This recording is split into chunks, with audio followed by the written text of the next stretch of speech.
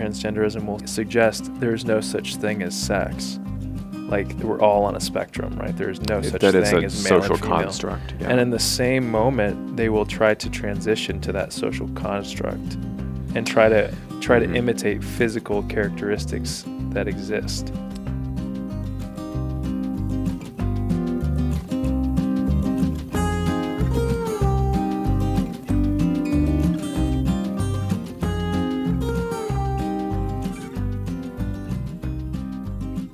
This is the Every Moment His podcast, and we're coming up on part 3 here of our discussion of transgenderism. What is a compassionate and yet truthful response to transgenderism as Christians? So, As Christians in particular, So what is that? So do you have a joke? Because you yeah.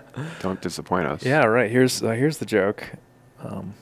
So what did one guitar say to the other guitar when he had broken his string? What? Don't fret. That's good. Yeah, That- musical joke. Yeah. Get maybe the melodic laugh. Maybe. Ha, ha, Yeah. ha. All right, ready? Okay. So the first episode, we talked about just some definitions, so gave people a good understanding of what transgenderism is and some of the terms. And then the second episode, the last episode, we dealt with specifically what might be a treatment and what would be wise stewardship of our bodies or would not be helpful or perhaps harmful. And we did end up kind of critiquing some of the current treatments for this. Yeah. Which I think is healthy. We also kind of concluded with some suggestions for parents just to be aware of what's going on in society and how to talk to your kids. And then, now we're going to get into the theology of it and really what does the scripture say? And I think we don't want, theology is not pie in the sky out there, doesn't touch earth. Truth is that every single person is a theologian. That's because right. Theology means speaking about God, and everybody speaks about God. Even an atheist is a theologian. Right. There is no God, Yeah. Everybody's a theologian, and so doing theology, thinking about God, speaking about God is inevitable. Yeah. It's either we're going to be good theologians or not good ones. Yeah. So it's very practical, and so practically speaking, Pastor John, if you and I know somebody who is struggling with their bodies, with being male or female, they maybe see themselves as transgender or in the wrong body. How do we react to that? Yeah, that's a great question, and I'm going to start with 2 wrong ways. Okay. The first wrong way is just rejection. Just that's not right. Rejection of the person, making that person feel inferior, or maybe even like just stop it. Yeah. That kind of just kind of a put the wall up. Yeah. Shut down the conversation. Yeah, or even just avoiding it. Like, let's Yeah. just avoid this. Let's just not even talk about it. Which people can do that in a variety of ways, but I don't think that's right. Christians should repent when they approach people in their suffering with stereotypes or just easy answers. I think that Christians should repent of that. I don't see Jesus doing a lot of stereotyping No. when he's walking around. Jesus really kind of just meets people where they're at. He does. But then also, I think a wrong way of responding would just be to affirm everything, to say, That's right. be yourself, be authentically you. And we also don't see Jesus doing that either. Yeah, in the it's kind of Gospels. music to our world's ears right now, is like, judge not, Yeah. the end. And it's like, well, there's so much more than that, Yeah. like the gospel doesn't just give us permission to make our own way and be affirmed in whatever we do. Because actually, if you think about love in a deeper sense, that's a very unloving thing to do. Mm-hmm. If we just affirm people in whatever they want to be affirmed in, then that is really unloving. And I think a more mature way is to remain connected with people, but also differentiating what we believe to be true.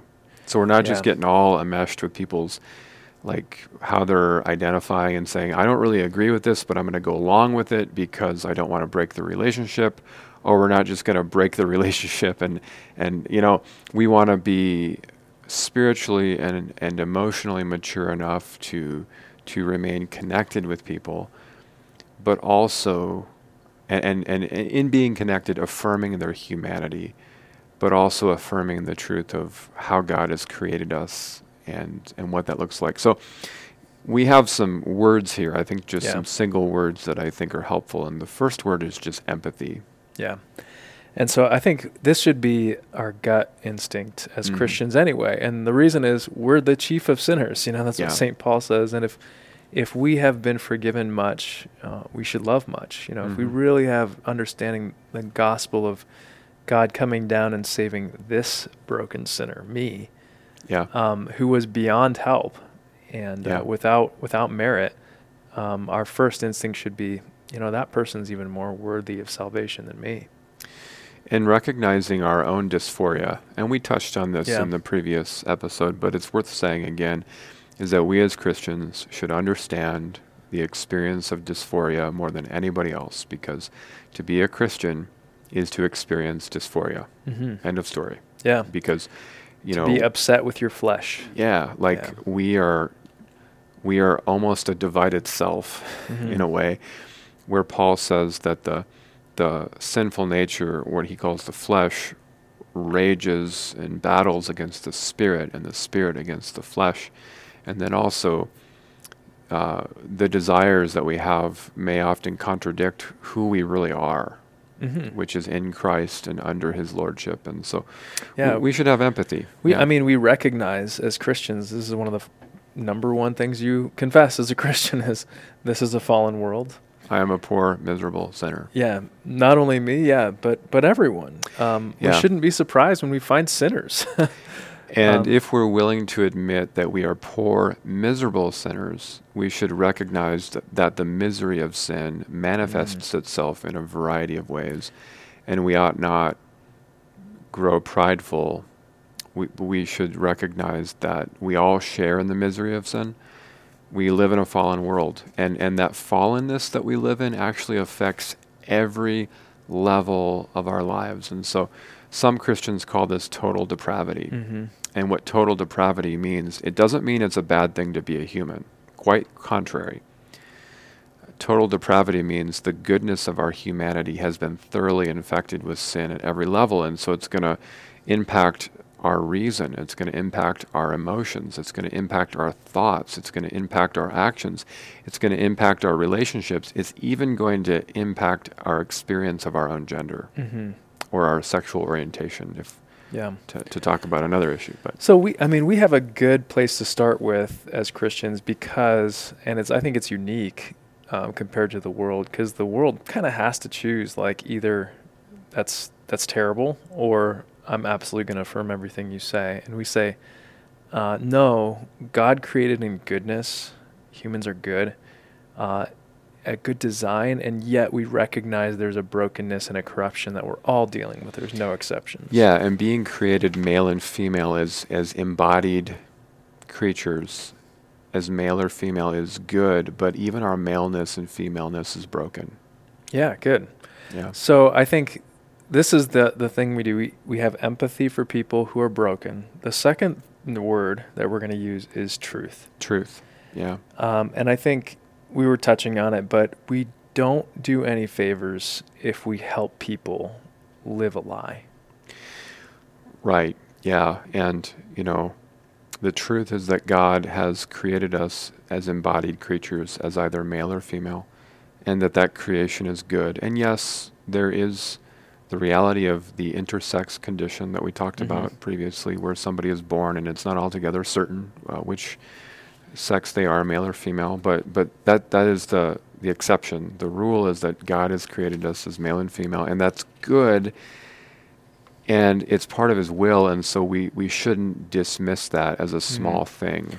Yeah, so we want to recognize that our bodies matter to God. I think this is an important part too, theologically. It's like God doesn't just want to save your soul, but he wants to save your body. He created your body The Bible says in Psalm 139, He knit us together in our mother's womb. That's pretty intimate. Yeah, and as he saves you, he begins to sanctify you, meaning that he sets you apart. And the process of sanctification or being made holy is that we're being made more and more like the image of Christ. And so really, when God saves you, he wants to redeem your maleness, redeem your femaleness in this age, to just make you more like Christ according to whatever gender you are. And so we need to hold on to that truth in a gracious way. And so we're not going to let go of it, because we as Christians recognize that when there's a strong emotional pull for us to give up a key piece of truth, it might feel good for the moment. Yeah. But we will suffer for it in generations to come or later in our lives. So it's a momentary victory, perhaps. Yeah. It maybe soothes us all emotionally if we're able to say, hey, it's whatever you want to do. But long term, it's going to lead to brokenness upon brokenness. Well, and like we were talking about last time, like the male and female, like it's not even an idea. It's so fundamental to every single piece of our existence that we cannot throw this away. Because, I mean, think about every single person after Adam and Eve has come into existence because of this gift from God. And so to deny that is to deny reality.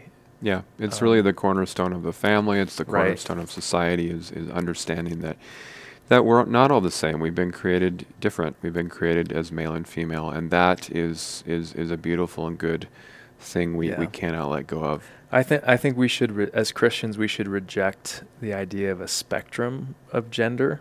You know, I think we should embrace, like we talked about this a little bit too. We should embrace, masculinity is not going to look like having, being able to deadlift 425 pounds and driving an F-350, right? I'd be out again. I got a Mazda 3, man.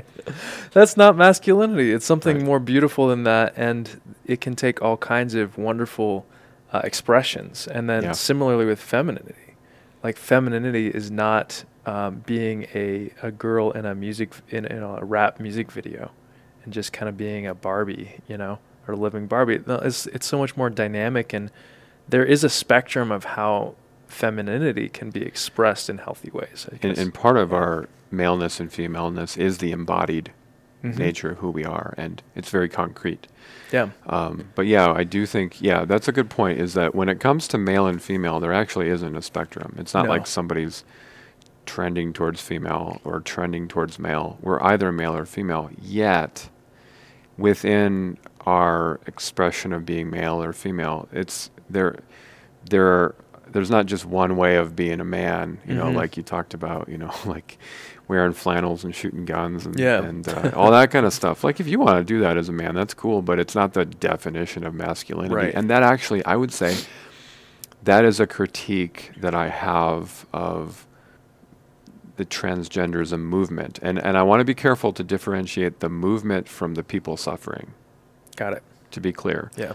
Because the movement is some of the politics of this. And so, for example, with Bruce Jenner transitioning to Caitlyn Jenner, when you looked at the magazine cover on I think it was Vanity Fair 2017, I think, like we knew that there was a transition because of dress. And, so is that, and some feminists have been upset about this because they're saying, are you saying that to be a woman is to have high heels and a dress and having your hair all done, like it is in makeup? Is that the definition of female? Right. Because like that's a very superficial kind of definition of female, and so there are even feminists who are kind of colliding with transgender activists and vice versa. And some feminists have been called transphobic. I think even of J.K. Rowling, who's gotten into it. Who kind of resisted because getting on that train. She was resisting the idea of calling women people who menstruate. Yeah, right. Yeah, which Yeah. no, it's women. But Yeah, anyways, I think it is a bit of a self-contradiction, not to get too far in this, but yeah, the movement of transgenderism will suggest there's no such thing as sex. Like we're all on a spectrum, right? There's no such that it's thing a as male social and female. construct. Yeah. And in the same moment, they will try to transition to that social construct and try to Mhm. imitate physical characteristics that exist. So that you almost Does that have make to buy sense? into a stereotype in order to, Yeah. yeah, and it's even gotten complicated with even with the homosexual community Mhm. because in order to be homosexual, you have to recognize a gender binary, that there's male and Right, female. right. Categories like lesbian and gay don't exist if you don't have a clear male-female gender binary. Now, and this is where so for example, I was listening to a story in a book I was reading. I was listening to the book, which I do often, talking about this real issue, this real conundrum of two women in a committed lesbian relationship for 10 years. But one of the women transitions to male, and so now, and identifies as transgender, and so now the other woman is saying, am I a lesbian? Can I identify? Or am I straight? Or am I exactly, Yeah. so what is the definition? And Yeah. so a lot of these things it gets contradictory. Yeah, it's Yeah. self-contradicting and it's confusing. And so, yeah, that's again, And that's where the truth has to come in, Right. is that we always have to gently, patiently go back to, we cannot escape the reality of being embodied male or female. Yeah, and I think like the truth, even if resisted, wins. You know what I mean? So that's what I mean. Yeah. I think when I say we don't do each other any favors when we help people live in lies, Right. because eventually the truth comes out. And this is one of the concerns I have for transgender people who transition. You're actually, even if you're a biological male, you transition to female, the truth is you're still a biological male. You've just marred your body terribly. And there's likely going to be a day when you regret that deeply. So I don't want to affirm you in that, because I think it's going to end in catastrophe for you. You're likely not going to be able to bear children in any case, right, or have children. And I think to support that would be a catastrophic error on your part and my part, because the truth is going to come out one day Yeah. of how you were actually created. Yeah. And out of compassion, we want to kind of hold our ground in love and say, Yeah. I can love you as a person. I can affirm you as a creation of God in God's image. But because of that, I'm gonna say I can't give up this piece of truth. Yeah. Let's talk about the word grace. That's Okay. a great word, grace. Good word. So grace. Beautiful thing about Jesus is he comes to us in grace and truth. Mm. And so the truth kind of tears us apart sometimes. We kind of crash against it. But the beauty of Jesus is he came down into this world to enter into our broken wreck. And Yeah.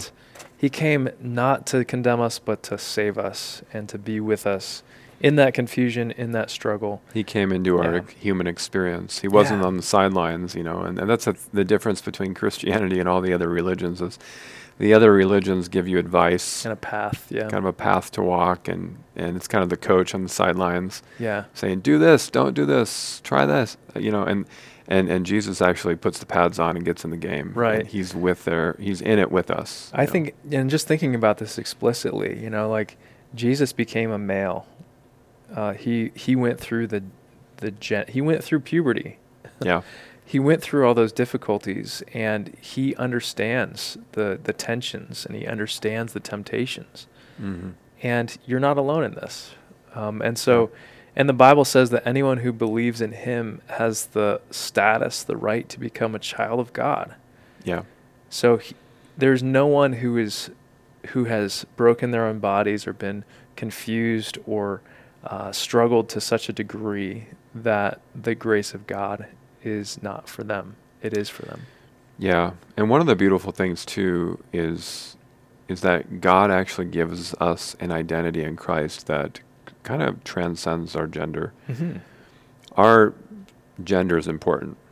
It plays a role in everything, in what we do in daily life. I mean, it's part of our callings, how we live as a neighbor to other people. So it's an important part of who we are, but it's not actually the most important thing about who we are, because the most important thing is to be in Christ. And Paul says in Galatians 3:27 through 28, so in Christ Jesus you are all children of God through faith. There is neither Jew nor Gentile, neither slave nor free, nor is there male and female, for you are all one in Christ Jesus. Now, some people would go too far with this, and they would say, male and female doesn't matter. To God, right? It does matter, but it's not the most important aspect. Yeah. Like, you don't get closer to God because you're male or female. And God is not a respecter of persons. And so...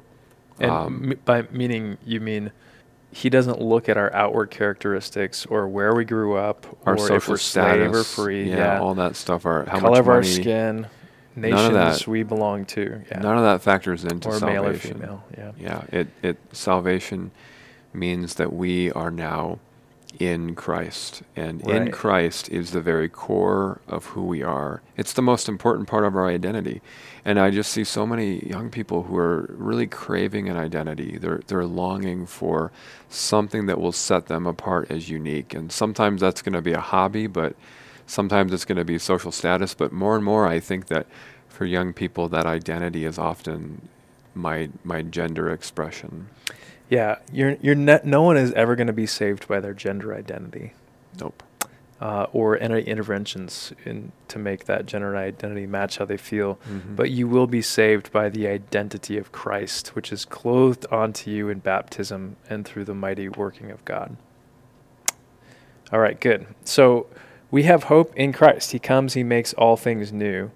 And we proclaim that we're new in Christ to all people, while trying to live out the hope of our callings in him. So I think another part, so that empathy, truth, grace, and then I think we want to live in hope. The future. Yeah, future hope.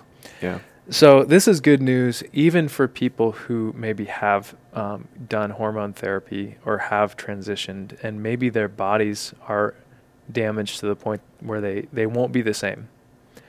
The beautiful news of the gospel says that the same God who raised Jesus from the dead, if the Holy Spirit dwells in you, that same God will raise you from the dead in your body. Yeah. So even if you've lost, all of your bodily integrity in this life, and Christianity is not going to just magically make that come back, even though you might experience significant healing, body and soul and mind. But there is a day when you will be given perfected, glorified flesh, the same kind that Jesus has, and you will no longer have these internal struggles or damage. Mm-hmm. Yeah, and Paul talks about this in Romans 8 as the redemption of our bodies. He says, in this hope we were saved. And all of us need the redemption of our bodies. And whether it be sickness or even those things our bodies desire that they ought not, whether it be overeating or a sexual addiction, or maybe it's like a alcoholism or something like that, kind of deeply rooted even in our physiology. We long for the redemption of our bodies on so many different levels. Let's kind of transition now. I think a final word is struggle. Okay. And I think that last word is important because we need to recognize the Christian church as a community of struggle. And I wonder if maybe that's going to be what the church is more and more in the future. It's not this place where you come and put yourself together, put your Sunday best on and pretend. We've talked about hypocrisy lately in sermons. Yeah. We pretend, we hide, but the church is actually a place where we struggle together. And really when there's that kind of vulnerability where we're able to put our guard down and admit the struggle, then that really binds us together as the communion of the saints. That we're not actually bound together by our virtues, Right. so to speak. We're bound together by our corporate struggle and our corporate need for Christ. And I think Yeah. that that is just an incredibly important message to anybody struggling, which is all of us, but in particular to those who are struggling with gender dysphoria or who have maybe taken steps and walked that path. I mean, you're not beyond hope. Like, I mean, there's a place for you in the church. Right. And I think that's important to recognize. Yeah. And I think there's a word to people who are struggling. It's like the Holy Spirit is here, and there are people who love you here. There really are. Pastor John and I, we love you. Mm-hmm. And we're going to do what we can to make you, to come alongside you, alongside you. And I think there's maybe just a prayer to God that he would, again, make us a people that have the spiritual maturity to come alongside those who struggle, Mm-hmm. and be a community that's going to embrace with empathy, with empathy, with truth, with grace, and with the struggle, and not have kind of a stereotypical rejection or awkwardness of Well, people who struggle and I this way. think about what Paul says in 2 Corinthians chapter 12, which has just become one of my favorite passages of Scripture lately, because it just makes so much, actually it makes no sense according to the world's way, but according to Christ it makes perfect sense, where Paul says that he will boast about his weaknesses. He even talks about having this mysterious thorn in the flesh, and we don't know if that was a bodily ailment, a spiritual temptation, a physical temptation. Maybe it's just that a lot of people were giving Paul a hard time, but he says he has a thorn in the flesh. And he says it was even given to him in order to create humility and dependence on Christ. And I think we can all locate our own thorns, but the goal of those thorns is not to embrace them and call them good, not to ignore them, but to be led into a deeper dependence upon Christ, so that we can say with Paul, when I am weak, I am strong. Yeah. And I think that's important for this topic. We're as a community, we got our eyes fixed on the future hope, which is to eventually be conformed to the image of Jesus Christ in our unique humanity. And, And we pray that that hope, would shine through us even in our weaknesses as we rely on God's grace. I'm going to close here with some book recommendations, because this topic, honestly, we wanted to do this podcast earlier in the summer, but we just wanted to do a lot of research. We just wanted to be deeply read on this, and so I've listened to a number of books, and you've read a number, Pastor Tim, articles, research, because you don't want to shoot from the hip on something as weighty and painful as this. And so just from our own study, we have some book recommendations. The first is a very brief one. It's a tiny little yellow book written by Vaughan Roberts. He's from England. That's where all the good books come from. Sometimes, yeah. Sometimes. And it's just called Transgender. Yeah. And you can pick this up online probably for $5. And super simple. You could read it within maybe a couple hours. Yeah, it does a good job. It's a good introductory, but it's not too thin. It's going to tell you some new information. And it really has empathy to it. It recognizes the reality of the struggle, and then it helps us understand that struggle within the bigger picture of what God is doing in Christ. Yeah, the second one is by an author. His name is Preston Sprinkle. Love that name. Sprinkle. But he actually has been one of the guys on the forefront of this. I would say he has a PhD, and he talks a lot about faith and sexuality, and he does a good job. I've gained more and more respect for him. But he has a book called Embodied. Yeah. And I think he's done a good job of really, if that's a little bit more in depth, but really does a good job of discussing it fairly and honestly. Yeah, he did this also on the topic of homosexuality with the book People to be Loved. Mm-hmm. And there's a book for teenagers called Living in a Gray World. Another book, if this is not a Christian book, by the way, so I'm just going to throw that out there. I think she's actually Jewish. why is my mind blanking right now? The name Abigail Shrier. Yeah. There we go. She is a journalist, and she wrote a book called Irreversible Damage, and it's specifically about transgenderism and the increase of transgenderism among young females. Okay. And especially if you've got a young girl, maybe pre-adolescent, adolescent, this would be a really good book to read because it's going to help you understand what's going on in the wider culture, some of the policies, some of the ways this is being talked about, and also perhaps the influence of social media as well. So, man, much more study and research to be done on this. yeah. How about we close in prayer? Go for it. All right. Heavenly Father, you created us, male and female. You made us embodied creatures, and we ask, Lord, that you would give us grace so that we might give you honor with our bodies in whatever we might do, and reflect your glory into this world. We pray, Lord, for anyone who struggles in this way, and we ask that the grace of Jesus would be evident to them. We pray, Lord, that you would show them the truth gently, and then just show them the grace that you have provided through the body of your Son, Jesus Christ. And we ask, Lord, that in all things, your church would be a place where sinners are welcome to struggle. And so make us into that. Make us a holy people. And we ask it all in the name of Jesus. Amen. Amen.